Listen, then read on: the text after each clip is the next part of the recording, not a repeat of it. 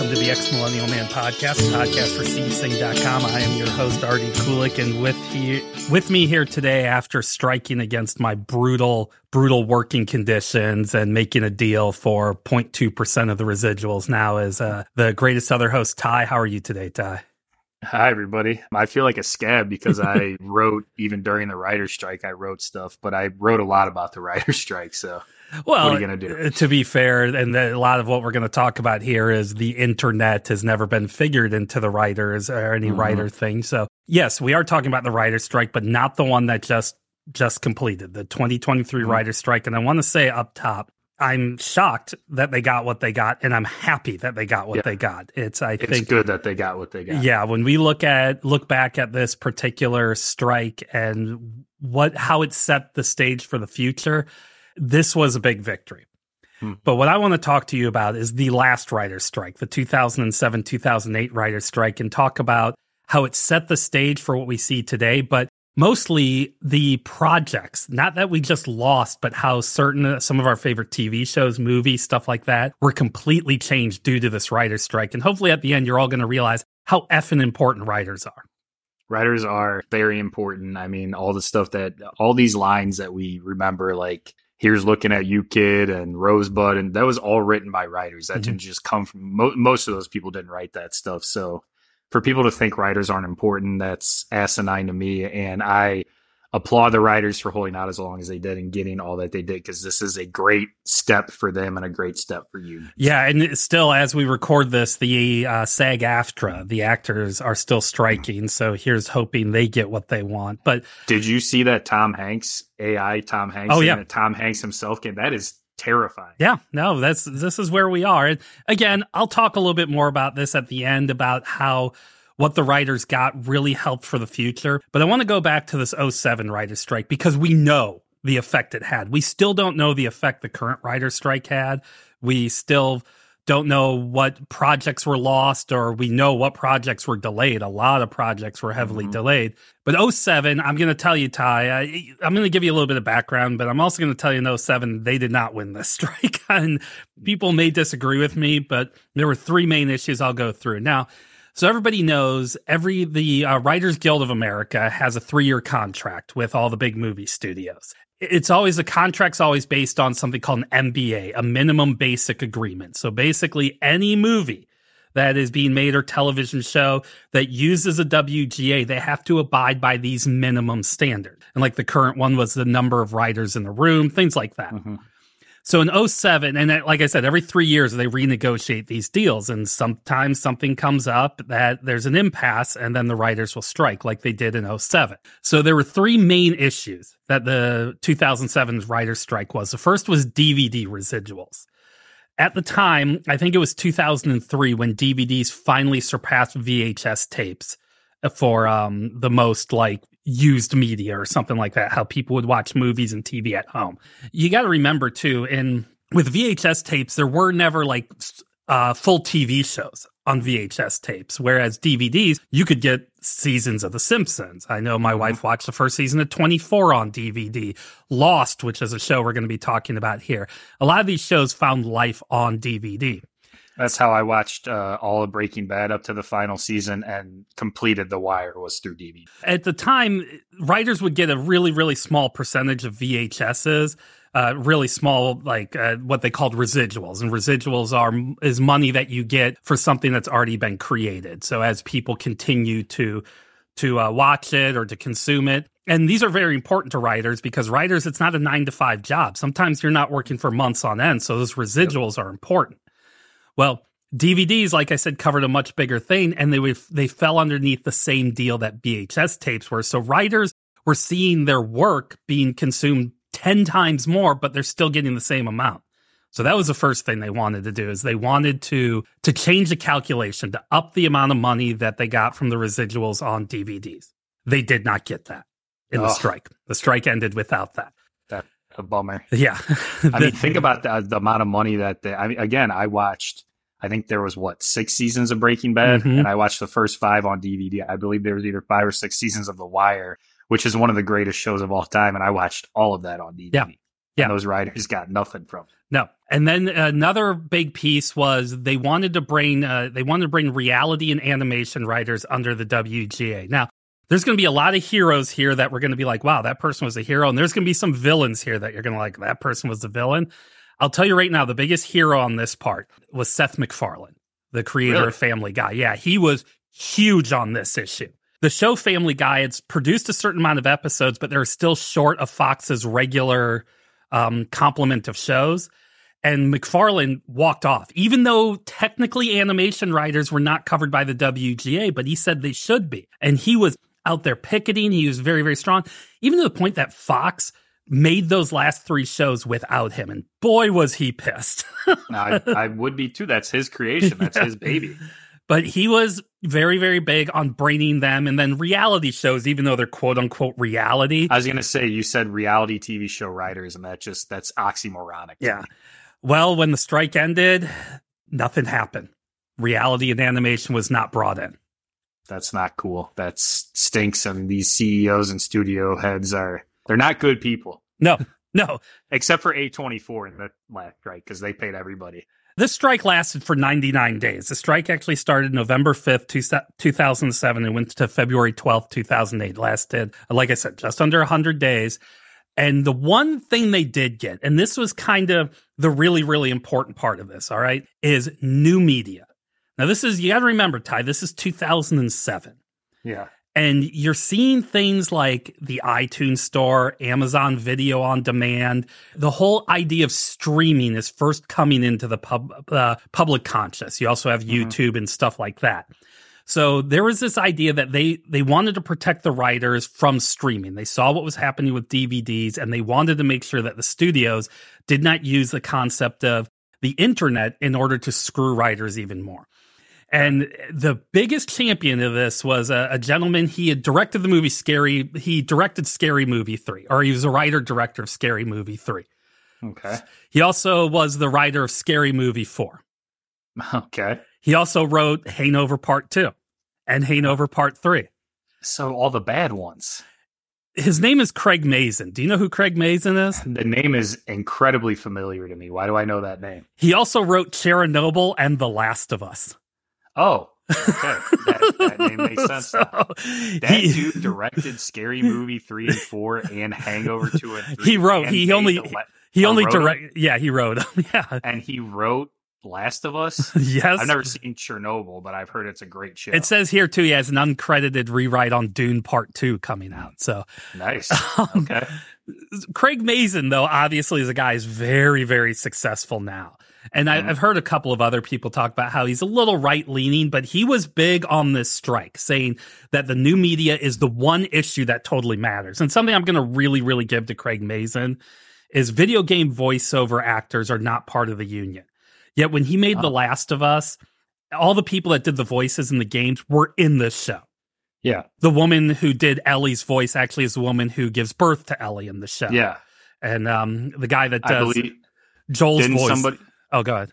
No, I thought somebody who did the voice, isn't there a voice actor from the video game who died, but they dedicated an episode to her, who played the voice of Pedro Pascal's partner when the apocalypse first happened in that? And then I know the voice of Joel, the main character, is the right-hand man of the religious zealot weirdo guy. Oh, no way. Yes, I didn't know that. Yes. Yeah. Wow. But I think it was great that Mazin brought those people in because he was able to give them screen credit so they could get health insurance and stuff like that. And the little deaf kid, didn't he do, or is he just in that? I thought, because I know. No, he didn't do any voices. He was brought in, though. They auditioned for that. I recommend to everybody, if you watch that show, they do a great podcast they did after every episode. And the episode on that where they talked about him is absolutely amazing. I mean, it's really, really great. But Craig Mazin, he's early in his career, but he said the number one issue is this new media thing. And to the credit to him and everybody, this is something the WGA won on in 2008. They didn't get everything they wanted, but basically what they did forced Netflix and all those places that were starting to make their own TV shows, Apple, they had to abide by this MBA, which means all of those shows had to bring in WGA writers. Okay. So that was a big deal. Yeah, that was. I mean, to be able to see 16 years ago that streaming was going to be a big idea, a big deal. That was smart on his behalf. Yeah, so because I've heard people kind of mock and make fun of Craig Mazin, but at least it seems like he had some good intentions with this stuff. No, he did, and it did. It set the stage for what we see today, whereas the newer strike, a lot of it was about these writers not getting their fair share because Netflix and Apple and all of them will not share their the numbers of people who watch this stuff, and they were able to get some concessions on that moving forward with streaming. I mean, give them a lot of credit. Now, having said that, we're recording this a couple of days after Mean Girl Day, where he's like, October 3rd is Mean Girl Day. Yeah, and whoever WB or whoever took Mean Girls and broke it up into like 30-second pieces and put it out on TikTok. And so the whole movie was out. Yeah, the whole movie's out on TikTok. And basically, you don't have to pay the writers anything for that. So in 3 years, get ready to hear about that with the next strike. Well, yeah, because I heard also while this current writer strike was going on, I remember Suits for some reason had a huge blow up, and people were watching it on Netflix. And they said with all the streaming, it's been streamed X amount of times. I think with 30 some odd writers, they had to split. It was some minuscule number, like $1,000. They had to split between 30 writers when it was the most streamed show on Netflix at the time. Yeah, and they did crazy. The WGA, that was a big win for them in this current strike. Yeah. But it's the setup for that happened with this 07-08 strike. So let's talk about a few villains, Ty. Okay. Outside of the studios, because the studios are always the villains. They're always the easy villains out there. And this saddens me in a lot of ways. One of the big deals going into this, so this started in November of 2007, is you had all your big talk shows. At the time, Stephen Colbert was still on Comedy Central. You had Jon Stewart was still doing The Daily Show. There was Conan O'Brien, Jay Leno. I think Jimmy Kimmel had started his show by now. The presidential election was ramping up. We were getting through the primaries, and coming into 2008, we were going to start getting we were going through the debates. Coming into 2008, we'd be getting into the primaries. Yeah. And that's where these shows made their bread and butter. With the presidential election coming up, these shows really wanted to be on the air. Mm-hmm. Now, to David Letterman's credit, and he had another show connected with his, it might have been Craig Ferguson or somebody. That sounds right. Yeah, Letterman owns his show. His production company owns the show. He made a deal with the writers and gave them what they wanted. So his show was able to have, he's not a villain, obviously, he's still a hero, but Letterman and Ferguson were able to have guild writers do the show because Letterman gave them what they wanted. He was the A24 of 07-08 strike. But NBC, they own The Late Show with what's his name, the car dude, Jay Leno. Yeah, Jay Leno, and they own the later show or whatever with Conan O'Brien. Mm-hmm. Conan O'Brien and Jay Leno went back on the air with no WGA writers. Jay Leno, it makes sense because he seems like the type of guy who just wants money. That bums me out that Conan went back on because I love Conan O'Brien. Yeah, I do too. I grew up watching Letterman because that's what our dad watched. But when I moved out and moved in with my girlfriend, now wife, we would watch Conan all the time. I didn't know that Conan continued his show during the strike. Now, also Comedy Central did continue with The Daily Show and did continue with the Colbert Report, but out of solidarity, they called it the Colbert Report and A Daily Show. Okay. And to be fair to all of them, they didn't go until January. And again, I get it. The presidential election was going on. And there was this fake feud between Stephen Colbert and Jon Stewart and Jimmy Kimmel and all of them about who was the better political talk show host. Even when the strike was over, they all went on one show together and basically squashed their beef, so to say. Uh-huh. But there was, I talk about that because, and I think rightfully so, there was the whole... what's her name? Drew Barrymore was going to go back without writers and just got buried and has continued to get buried. 3 of her head writers have not gone back to her show yet. Also, who's the Bill Maher dude? Yeah, I can't stand him. Yeah. I wish his show would just disappear into the ether. Yeah, well, he was a jack off back in 07 too. But the two big villains. Now, at the time, the head of the Writers Guild was this guy by the name of John Wells. John Wells was the guy that took over for Aaron Sorkin on The West Wing. John Wells would cry. He's the head of the union, or was a previous head, one of the two, I can't remember, but would whine and cry about how terrible the union is. And there was this... Why was he the head of it, though? Yeah, exactly. And there's this famous little round table that I think Vanity Fair or somebody put on. And there was a bunch of different writers/directors on there. And everybody's like, ooh, Aaron Sorkin's a great writer because he wrote You Can't Handle the Truth 30 years ago or whatever. I mean, I'll save Iconic line. Dude. Yeah, it is. I'll save it for and look, he wrote the Steve Jobs movie. Outstanding. The good Steve Jobs movie. Yeah. The one with Michael Fassbender. Yeah. I will say to this day that Aaron Sorkin, I do think, is a very, very good writer. He's a jack off of a human being. All right. And there's stuff like The West Wing that I think is so poisoned our view of politics that he's done. But he did in this roundtable to talk about how he's a union guy and his dad was a union guy. But this union is no good because this union, he has to be a part of it. And he's better than the union, and they all have representation. They don't have to worry about it. Not knowing that 90% of the union doesn't even have health insurance. Aaron Sorkin is going to get paid no matter what. Now, he had some movie he was upset it wasn't going to be in there, but let's talk about Todd Phillips. Well, hold on. With Aaron Sorkin, I don't get it. Why is it because a lot of people don't know writers, like a lot of people don't know who writes songs or who does this or that. So because he's a well-known writer, was he just afraid of losing money? Because you said he was upset that a movie of his wasn't going to come out. So why is he so anti-union when he's considered one of the better writers in Hollywood? I don't understand that. Well, like, why is he so against these people going on strike who don't have health insurance, who don't get paid anything? My favorite line in any movie ever, The Dark Knight, when Harvey Dent says, you either die the hero or you live long enough to become the villain. Mm-hmm. That's what it is. Okay. He was a writer. Now, he was a big cokehead too and all this other stuff, but he was this big writer. Plus, he's a damn boomer. I mean, let's just be honest with it. A lot of this is just baby boomer BS, but he was a very, very good writer. He found some very, very big success in a business where there are people who are writing things twice as good as he's written, but they just don't get picked up for one reason or another. So he becomes he becomes successful. And he gets to know studio heads and he gets to know people and he looks around and look, unions aren't always great. I'm not going to lie. All right. But he looks around and he sees the corruption and he sees this and he's like, look, I just want to make movies. Why can't you just let me make movies? And he gets this view, this idea of all writers are just like him. They're not. Oh, yeah. Yeah, they're not. Now, Todd Phillips. Can't stand that dude. I haven't liked him since Old School. So this isn't a new thing for me. No, but he is, I mean, let's be honest where it is. I'm going to go down the movies that he has had either a writing, directing, or both on.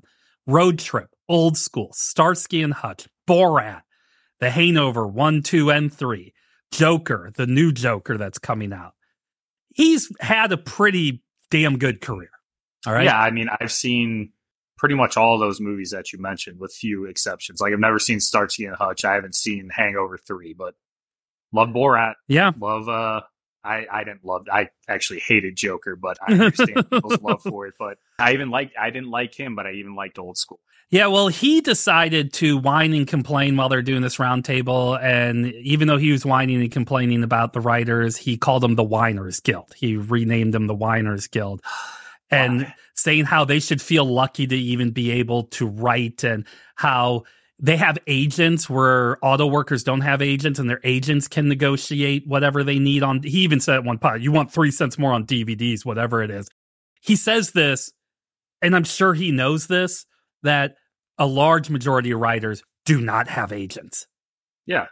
I would assume he has to know that. They have the union. That's what they have. Exactly. Yeah. The thing with him, with Todd Phillips, the vibe I get is he's like the director's version of Aaron Rodgers. He's the type of guy who, if you'd ask him about the COVID vaccine, he'd say, oh, I'm immunized or whatever. But my biggest problem with him is when Joker came out and people talked to him about shifting from comedy to drama, he said, you can't make comedy anymore because people are just too woke.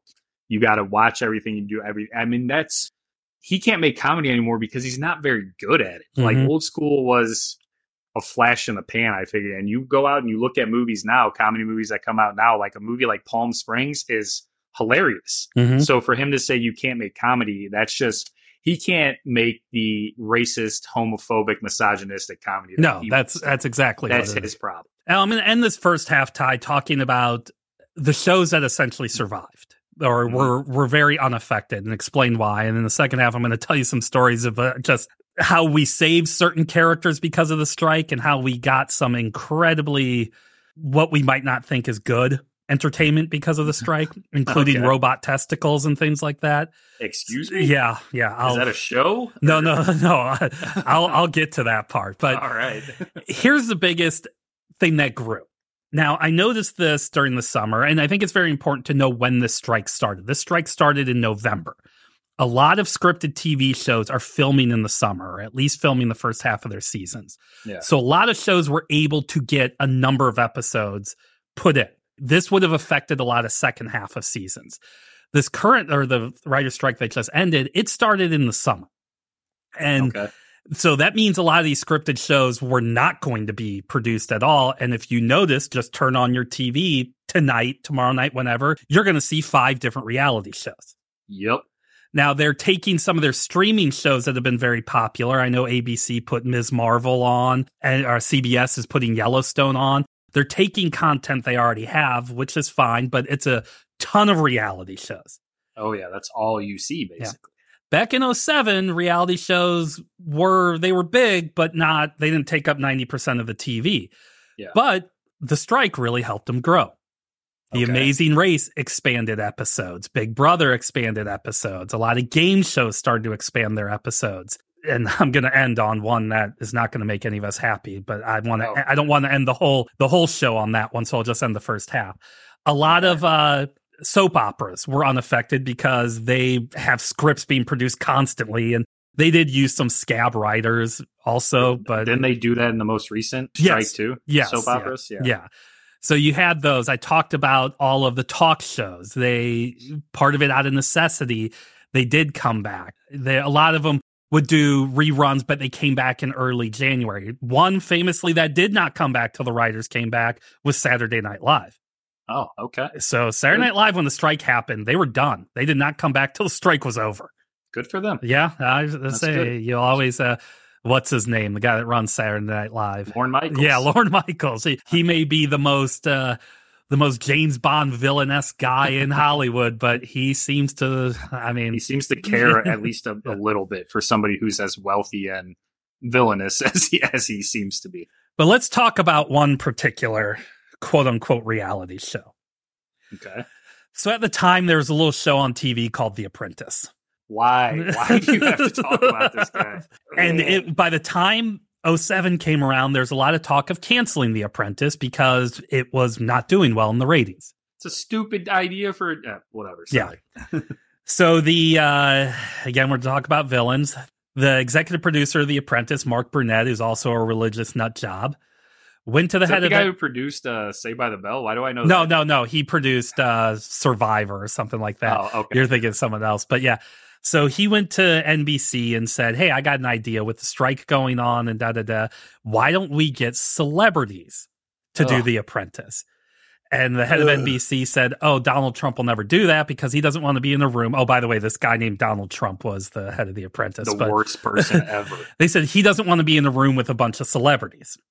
And then Mark Burnett said, "But he'll be the biggest celebrity because he's the boss."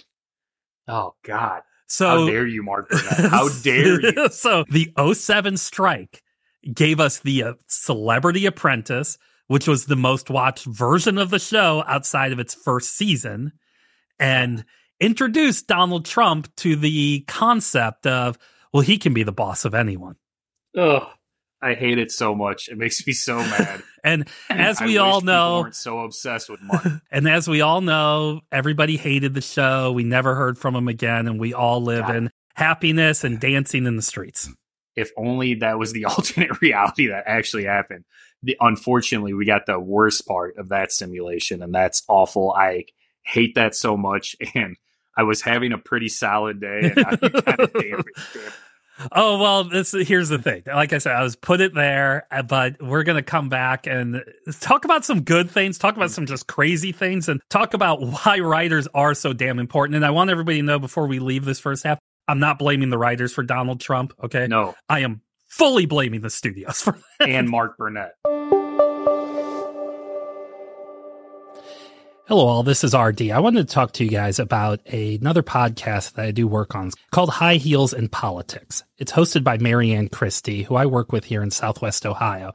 And Marianne, she interviews a lot of influential people. In Ohio, she's interviewed a lot of political people that are influential. But for those of you outside of this state, she's also interviewed people like Susie Chapstick Chaffee, a former Olympic skier who was the face of chapstick for the 1970s and 1980s. It's really interesting to listen to that one because she talks about her struggles as a woman in the Olympics, but then how she used her celebrity and her attractiveness in order to get more rights for amateur athletes, which led us today to things like the NIL. Also, Susie was very instrumental in Title IX, which we're celebrating the 50th anniversary of.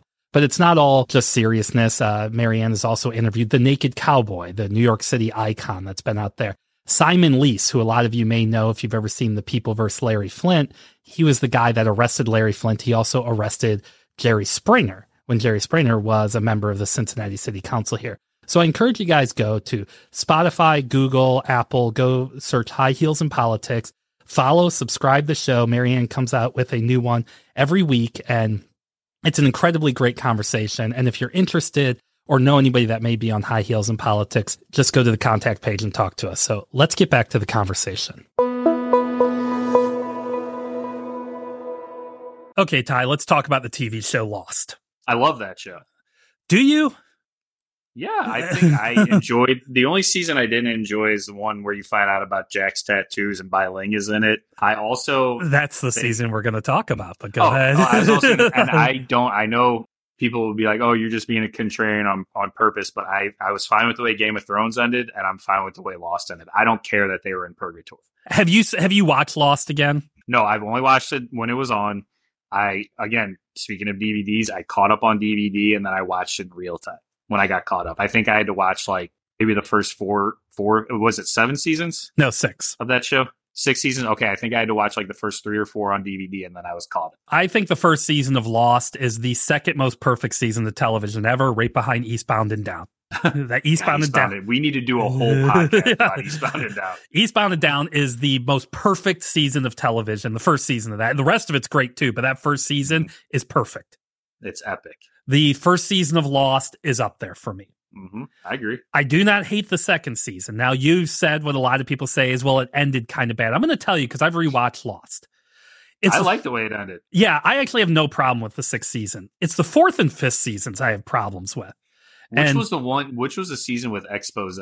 That's season 4, and that's a season we're going to talk about. Okay. I do not like that episode either. So we're going to talk about how the writer's strike affected certain TV shows, movies, and Lost is a great example of this. All right. Now, Lost. So wait, you had to ask me twice to say, do you not like Lost? Because I know. Oh, no.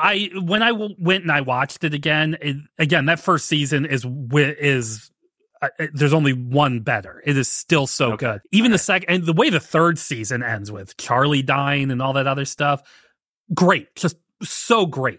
I know a lot of people get on that second season, but I think it's really good. The 4th and 5th seasons is where some of the issues are. All right. Sure. I agree with that. And this is where a lot of the weird ass stuff they never explain happens. Okay. But there's so much stuff on that show is going to be hard to explain everything. Yeah. Now, the 4th season in particular is the one I want to talk about because that happened during the writer's strike. Okay. And if you look at the first few seasons, they have 20 plus episodes. 4th season has 14 episodes. Now, after the 3rd season had happened, the studios kind of went to Abrams and Lindelof and said, is there a point to this show? Do you know where you're going? They're like, oh, yeah. We have a plan. We're going to do a few more episodes. And this is where this all starts. So originally there was supposed to be, I think, 16 episodes, and they were writing them, they were shooting them, and they were only able to get the first 8 shot before the strike hit. And they had to rush through. So because they knew the strike was coming, they had to rush through it.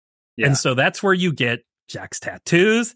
That's where you get Expose. That's even where dumber. Yeah, that's where you get all of these things. And then when that was such a waste of Billy D. Williams to put him on that show. Yes, to show Expose. Yes, and they introduced a lot of concepts because this is the rumor that while the strike was going on, that Lindelof and Abrams would talk about ideas they had, and they would like, oh, maybe the island can move, or maybe it's time travel, or maybe it's this. And they've already done the whole flash forward. And they just came up with all these ideas that they kind of shoved into the show and never fully really fleshed all of them out. Okay. And the show was coming off its best viewership ever, and it just cratered. It was kind of a lot of the time the fourth season. Now, another show I do want to talk about, because I think this is very, very important, is The Office. Yeah. So The Office was starting to really come into its own. Do you know which episode of The Office came after the writer's strike? The very first episode. Is it the one after the Super Bowl with the Stanley's heart attack? Or is that, I'm just thinking of that. No, I don't know that. The Dinner Party. Oh, the greatest episode of that TV show ever, including the British version and the American version. That is the best episode of The Office ever. Yes. Man, they must have been sitting on that. Yes. Because that is a genius episode. It is so good. And it's written by incredibly talented writers. I mean, so good. Hunter the Hunted. His TV's as big as the computer screen I'm looking at you through. I'm standing there saying, I can just watch TV for hours and hours. Jan throwing a Dundee at the TV. Oh, that's brilliant. Yeah. So good. 30 Rock did their first live episode. I'm rewatching that right now with my wife. Their first live episode, which became part of the show, happened after the strike. Here's what happens when your show is, writers are on the show. They tend to care. And so when they come back, I want to go back to some heroes here. Of all people, Jim Belushi walked off of, according to Jim, they were going to bring in scab writers, but he said no, he's going to. Wow. Okay, maybe he did have some of his brother in it. Yeah, but another show I want to talk about is Breaking Bad. Yeah, I think the second best show of all time behind The Wire. Now, Breaking Bad, they were into their first season, and there were supposed to be 9 episodes in that first season, and they ended up having 7. Now, a lot of people talk about this story, and they'll say, originally, there's an episode, I think 5 or 6 in, where Jesse Pinkman gets Aaron Paul's character gets incredibly beat. He has to go to the hospital and everything. Yeah. He was supposed to die, actually, in that episode, but they went back and they said, oh no, Aaron Paul's really good in this role. We want to keep him around. And so they rewrote it at the time. But in those last 2 episodes, and I think it's in the 7th episode, where Hank Schrader, Dean Norris's character, the brother-in-law. Yeah, the brother-in-law. He's a drug enforcement officer, and it's like in the 7th episode, he first hears about this blue meth, and he's going to start to look into this drug lord Tuco. That's where the season ends. And then we go into the second season of the show. Originally, those 2 other episodes, Tuco was supposed to kill Hank. Oh, I couldn't imagine him not being yeah. So the writer's strike saved Hank Schrader, and spoiler alert, people, probably one of the most tragic, terrible things to happen but it was at the end of the show. It was like the third to last episode or something like that. Well, we also would have never gotten Hank Schrader on the toilet finding out who Walter White, his brother-in-law, was the guy doing it. 2 other shows that the strike really kind of killed their shows overall. One was My Name is Earl. Oh man, that show was, talk about an underrated. That show was really, really good until it wasn't good near the end. But that show was great that started. Because they'd written a bunch of scripts knowing, again, the writer's strike was coming. And then it came, and they did have another season. But it's because of the whole big delay of new shows not being there, it kind of ended after that. Another one is the show Pushing Daisies with Lee Pace. And I've never watched that, but my wife loves it. Oh yeah, no, it's a great show. Like, the girl can't touch him because she'll die, right? Yeah. He has the ability. Somebody's died. Lee Pace's character can touch them and they can come back to life, but when he touches them again, they'll die. And this girl he likes, he brings her back, and then he can't. The whole show can't touch it. But it won its first season. It won tons of Emmys. It was very well regarded. Brian Fuller, who he did the Hannibal show. So it is a pretty well-received show. It was such a high-concept show. The strike hit, there was too much time, and people kind of lost interest in it. Yeah. And that's something that a strike will definitely kill a show like that, because I imagine with viewership, you have to you can't take a pause with something like that. The show Friday Night Lights. Did you ever watch that show? I did watch that show. Do you I prefer the book. Okay. And I prefer the movie. I think the show was, I don't think it's the cultural hit that a lot of people my age make it out to be, but good. Do you remember when Jesse Plemons' character killed someone? I sure do. And then everybody forgot it. That's the strike. They had enough time to realize that's a dumb storyline. They just dropped it. Yeah, and it's It was crazy. I remember watching it on Netflix and that happening and being like, okay, well, he's going to get in trouble for this. I understand, like, he's protecting that girl and everything, but he's going to, and yeah, it just totally went away. Like magical. Like, able to become a kicker on the team that the coach went to coach with Michael B. Jordan as the quarterback. Battlestar Galactica, the reboot Battlestar Galactica, which I still personally believe is the best show to ever be made. Its last season was broken apart because of the writer's strike. And man, you can tell because you talk about a show. And again, Ty, I think this is the best TV show ever made. I almost stopped watching it in its last season. It got so bad.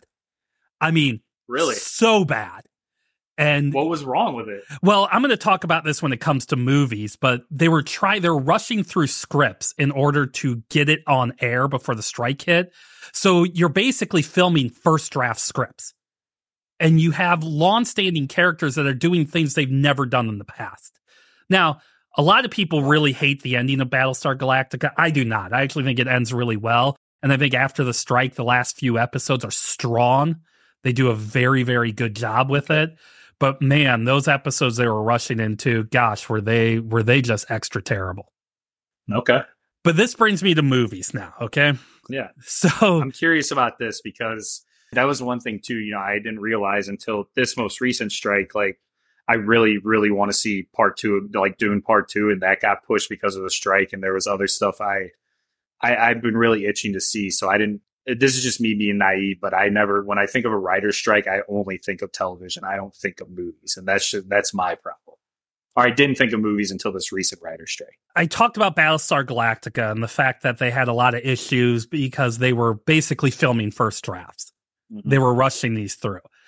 The exact same thing happened with movies. And the movies I'm going to talk about, except for one, we actually got. And a lot of these movies are part of very famous franchises that a lot of people will point to these being the worst of these franchises. And it goes back to, you're talking about movies that are essentially filming without scripts right now.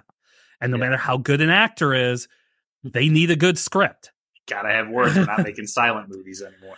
So the first one is the James Bond film Quantum of Solace, the second movie with Daniel Craig. I remember that being really boring. Yeah. And this was a situation where it was Casino Royale was a big hit. It revived the Bond franchise. And so I cannot say it enough on this podcast. Mads Mikkelsen cries blood yes, in that movie. yes. Which his brother plays one of the main villains in the Ahsoka show, which I know a lot of people are not sold on that show. I thought it was great. I thought it ended great. And he was really good. Just creepy as all get out. But Quantum of Solace, it didn't have a script, essentially. And so that's where a lot of people think it just did not work out. Another one, X-Men Origins Wolverine. That movie is utter and pure trash. I saw it on opening night with my wife, who was my girlfriend at the time, and friends of ours. We sat in a packed movie theater in the front row. So to see that movie in an uncomfortable position makes me Wolverine is my favorite superhero character of all time. Cannot stand. I mean, this was a big deal for a lot of reasons. There was a lot of X-Men characters that nobody had seen yet. Charlie Pace was in the movie. Yes. Most famously, Deadpool. And Ryan Reynolds has made it his life's journey to completely make everybody forget about the Deadpool in X-Men Origins Wolverine. Well, and there was, you talk about Friday Night Lights, and they had a main character from that playing Gambit in that movie, and they barely used him. And Gambit's a cool character. Yeah. Will.i.am was in that movie. Yes. Like, come on. Yes, it had, but it had a first draft of a script, and the studios were so helpful. And by the way, all the movies we're going to talk about underperformed what they were supposed to. So it wasn't a good idea for the studios to put these out. And they got this great, Danny Houston plays the villain in that movie. Danny Houston is a well-renowned actor. Horrible in that movie. Absolutely horrible in that movie. Another one, and this is something for people like me that have been waiting a long time. We finally got our live-action G.I. Joe movie, G.I. Joe: The Rise of Cobra. Now, isn't Joseph Gordon-Levitt in that? Yes, he is. He plays Cobra Commander, and that is part of the issue. So they're trying to appease a lot of people here, all right? And they're trying to make a G.I. Joe movie that's going to appease the fans, but it's going to bring in a new group of people. The problem is they had a script, and if you see the bare bones of that script, you can see some of that G.I. Joe DNA. but the script wasn't fleshed out. The script wasn't finished. And so they went and found generic action movie 37, put it on top of that script, and that's what it turned into. It's just kind of for the fans, we're all like, wait a second, none of this crap makes sense. And for the new people, they're like, what the hell is this movie? The point Channing Tatum hated it.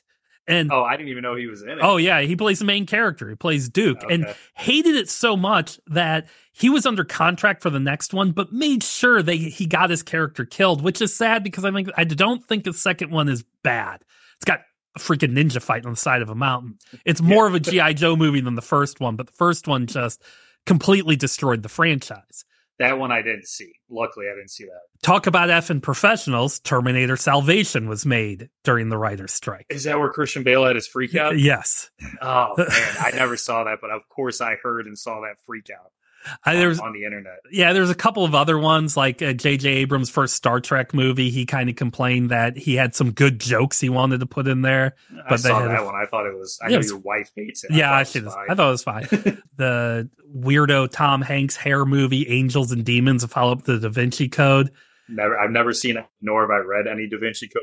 I feel happy about it. Here's the thing. They were good pop culture moments, but by the time, because they had to wait so long and it was written without a proper script, Angels and Demons, the whole Dan Brown phenomena was gone. Nobody cared anymore. Well, I should say I've never read those. I've never read Twilight. I've never read whatever the hell else is like YA or popular novels that are out there.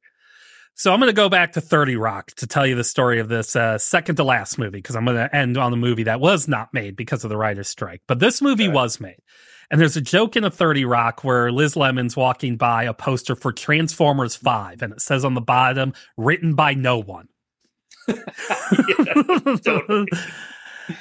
Transformers 2, Revenge of the Fallen, was essentially written by nobody. Okay. Now, the first Transformers movie was a hit. And they wanted to. The first one's not bad, like but I think it's trash. So they wanted to rush the sequel in, go make a lot of money. It's just going to print money, and then the writer's strike hit. Now, there's a lot of things about Revenge of the Fallen that are memorable for all the wrong reasons. And you talk about. I was just going to say, if you tell me that Michael Bay is a good guy in this, no, he's the one. Michael Bay has a problem with this. He decided that he was going to plug the holes in the script to make this movie. He's not good at what he does. Why? Now, I'm going to tell you a couple things that are in this movie, okay? One is these two robots who make Jar Jar Binks look like he's the best of race relations. Oh, rough. Yeah. What do they do? Do they speak in like broken Jamaican accents? Like worse than Jar Jar?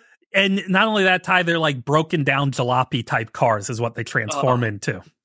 That's horrible. So Michael Bay's thought, I'm going to do this urban accent, quote unquote, with hoopty cars. And it's about as bad as you think it is.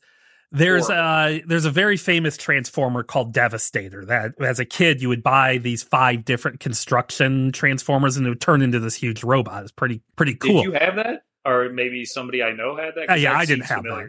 Yeah, I didn't have that. I was G.I. Joe and Star Wars because they were like half the cost of a Transformer. But okay. But no, but Devastators are pretty well known, and everybody said, "Oh, you're going to see Devastator in this movie," and you very, very briefly see Devastator in this movie because what's his name, John Turturro's character, is chasing it, and it turns into its big mega monster. And again, I said they're construction vehicles. So 2 of them have the wrecking balls. Those 2 wrecking balls become the robot's testicles. Oh, and gross. That's what you were talking about. Yes. There is a line where John Turturro is talking to the army. He's like, "Where am I?" And he looks up. He's like, "I'm right below the robot's testicles." It's like, oh, come on. John Turturro's a renowned actor as well. Transformers is based off of an old stupid cartoon. All right. Yeah. And kids were watching it. And the thing that powered Optimus Prime, the leader of the good robots, was something called the Matrix of Leadership. It sounds stupid, but it was for 8-year-olds. All right. Exactly. This entire movie that's supposed to be a huge, big budget movie talked about the Matrix of Leadership and how Shia LaBeouf's character was like as powerful as all the great Matrix of Leadership Transformers or whatever. Point is, it is so incredibly stupid.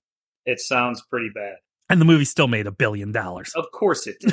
I mean, that's the problem with Michael Bay. He'll complain about March of the Penguins, but then he makes some crappy movie and it just rakes in the dough. So people are like, oh, we're going to hire Michael Bay again. Now let's talk about the movie we lost. For everybody who listens to this, I didn't do research for this because I kind of wanted to be surprised by it. Now, there's probably a lot of movies we lost, but this is, I think, the most seismic one out there. And I know I've discussed this movie before, but I'm going to talk about it again because, wow. So George Miller was looking for a movie to do. And some people were out there, and we had recently had Batman Begins that had become a big hit. And then there's also Superman Returns, which wasn't the hit they wanted it to be. But everybody, and this is before Avengers, okay? Everybody's talking about, wow, we should have a Batman and Superman movie. And then we could bring in all the other DC heroes. And George Miller came on, and there's a script for something called Justice League Mortal. Okay. And the movie starts with, I can't remember off the top of my head, but I think it's the Flash or whatever. They're all at the Flash's funeral. And the movie's all done, again, by George Miller, okay? Yeah. The whole movie's done awesome. in like this flashback of these superheroes at the height of their power. The Flash, Common was cast to play the Green Lantern. That would have been cool. There was DJ Cortana, I think is how you say it, was going to be Superman. I can't remember. These were not super well-known actors, but pretty good. Armie Hammer was cast as Batman. Yikes. they dodged a bullet on that one. And the whole movie was essentially going to be about how, like, I know Jay Baruchel was to play Maxwell Lord, that's who Pedro Pascal played in the bad Wonder Woman movie. Oh, okay. Yeah. But he was quote unquote the bad guy. But what he was doing is finding ways to turn all these superheroes against each other. So you're going to have Wonder Woman, Green Lantern, Batman, Superman, Flash, all of them essentially fighting against each other. And This script is famously, people have seen it. They've seen it online. And it's incredibly cool concepts. Script's not great, though. There's like a scene where the Flash orgasms and phases through his lady or something like that. Oh, so like The Boys. Sounds like an episode of The Boys. Yes. But again, and this is George Miller himself, he just couldn't do the movie because it needed to be rewritten. They had to do rewrites. He wanted to film in Australia, and there's some other issues going with that. But he said at the end of the day, the script wasn't ready, and we lost that movie. That bums me out because as I've said on here, you and I have talked about it. We've even done an early podcast. You're the DC guy. I'm the MCU guy. I would have liked to have seen this movie, but maybe not being able to make this movie gave us what I consider to be the greatest movie of all time. What I think you do as well as Fury Road. It did. So maybe that's the silver lining through all this. But that's why I like a show like The Boys, because it shows you the bad side. Or I love a movie like Logan because it shows you what Wolverine's adamantium claws could actually do to somebody. And the idea of George Miller directing that George Miller can do anything from Mad Max to Babe. So I think he can handle superheroes still. And at the end of the day, like, George Miller left at the time, and there was a couple of other people, including Joss Whedon and some people they were looking at to revive the movie. After the writer's strike hit, after the writer's strike was over, movies were being put back into production. That following summer, The Dark Knight came out. Oh, and that was it. So good. That was it for Justice League Mortal. It just said, okay, we're done with that. Famously, they all teamed up again in the most seminal classic superhero film ever, Batman v Superman. So, well, I like to say that some of them teamed up in Peacemaker. Yes, when they showed up at the end of the spoiler alert for people who haven't watched that show yet. Which you should watch that show. So. Yeah, absolutely. So I believe Peacemaker made it through James Gunn's cuts too. Yes, it did. Nice. Yes, it did. So there it is, Ty. That is what happened, what changed, I didn't even talk about the show Heroes, who left a girl in the future, in a terrible future, because the writers are like, forget about it. Well, it's funny too, because I've never seen that show, but you mention it to me all the time. My wife loves it. Anybody who I know has seen it said they love it. The first season. But only the first season. Yes. Yeah, I was going to say only the first season of that show. Yeah. Everything else after that they say is really bad. It is. Even to the point of Kristen Bell's character is right around when the Nissan Rogue came out. And Kristen Bell's on that show? Why? Oh, yeah. She's like, because Hayden Panettiere is the cheerleader. Yes, right? yeah. So I didn't know that they were both on that show. Oh, yeah. But there's a whole scene where, no, I think it was Hayden Panettiere. I think it was the one where her dad, she's like, oh, you bought me a Nissan Rogue? I love the Nissan Rogue. It handles so well. It's like the Canyonero from The Simpsons. And I remember watching this going, all right, that's it. This is done. And that was before the writer's strike left a poor Irish girl in a terrible future. But but at the end of the day, Ty, we do get the dinner party from The Office. We get these writers it seems flex like their TV muscles. did much better. They did. And we'll probably years from now revisit what had happened in this latest writer's strike. It's the difference I think we're looking at between the one in 07, 08 now is the actors were not on strike in 07. I mean, they stood in solidarity and stuff like that. But, I mean, Daniel Craig still had to act like James Bond with no skit, and John Turturro had to pretend like he was under robot testicles. And those are two great actors, and those might be, we might look at those as some of those darker moments, but might be some of their best moments ever in hindsight. And Danny Houston in X-Men Origins Wolverine. Yeah, he was really good in that. And Ryan Reynolds. Well, Danny Houston's a good actor, but actually he had nothing to work with. No, that movie's awful. That movie is so awful. But you know what? Next summer, we're going to get Hugh Jackman and Ryan Reynolds to fix all that. In the yellow Wolverine costume, which I can't wait to see. All right, Ty. Well, they got to find you to help punch up some rewrites on Deadpool 3 or Dune or Transformers 5, famously made by no writers. Where are they going to find you? Yeah, please do. And also, I hope us two guys who don't work in the industry I hope people realize how important writers are from listening to this. You can find me on Facebook and Instagram, Ty Kulik, TYKULIK, all lowercase. Speaking of writing, come read my stuff on SeedSing, SEEDSING.com. I've been doing a bunch of pop culture stuff. I will say starting next week, I'm going to be doing basketball preview because the NBA season is right around the corner. Again, check that out, SeedSing, SEEDSING.com. You can hear me on Chucklehead Chat, hosted by my buddy Glenn Adams. I'm actually, in my calendar, I'll be doing another episode with him very soon, so you'll be able to hear that wherever you get podcasts. But most importantly, listen to me on this podcast, the Ex Millennial Man Podcast. Rate, review us. Check out our Patreon. Check out First Watch Rewatch. I really enjoy doing that podcast. It's a lot of fun for me. And always, Black Lives Matter. Yeah, repeat all that. SeedSing, Ex Millennial Man. I am very happy with the outreach we've had with First Watch Rewatch. I've been posting them over on our feed here too, which I think helps, but people are reaching out, and I already got I got 3, like people I don't know saying, are you going to at least do a horror movie for October? Yes, we are, but it's you and I have talked about it offline. Yeah, but it's all I can say about that one is we're going to talk about the bodies hitting the floor. So, but that will be coming at you. That's the 1st and 15th of every month. And with all that being said, we thank you for your ears. Anything else that you may use to listen to the Ex Millennial Man podcast, remember, we are here every Saturday for free, wherever you find your fine podcasting shows. And with that being said, I think we finally broke the heat, Ty, so enjoy the 3 weeks of fall that we get here in the Midwest. Yeah, you do as well. Stay fresh, cheese bags.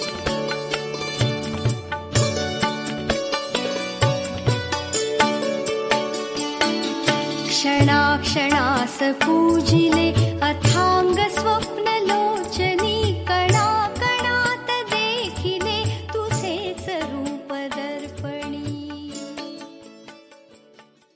The Ex Millennial Man podcast is a production of SeedSing.com, fully owned by R.D. Kulik & Associates, LLC. Producers Ty Kulik and Ryan Kulik. Adequately engineered by Ryan Kulik.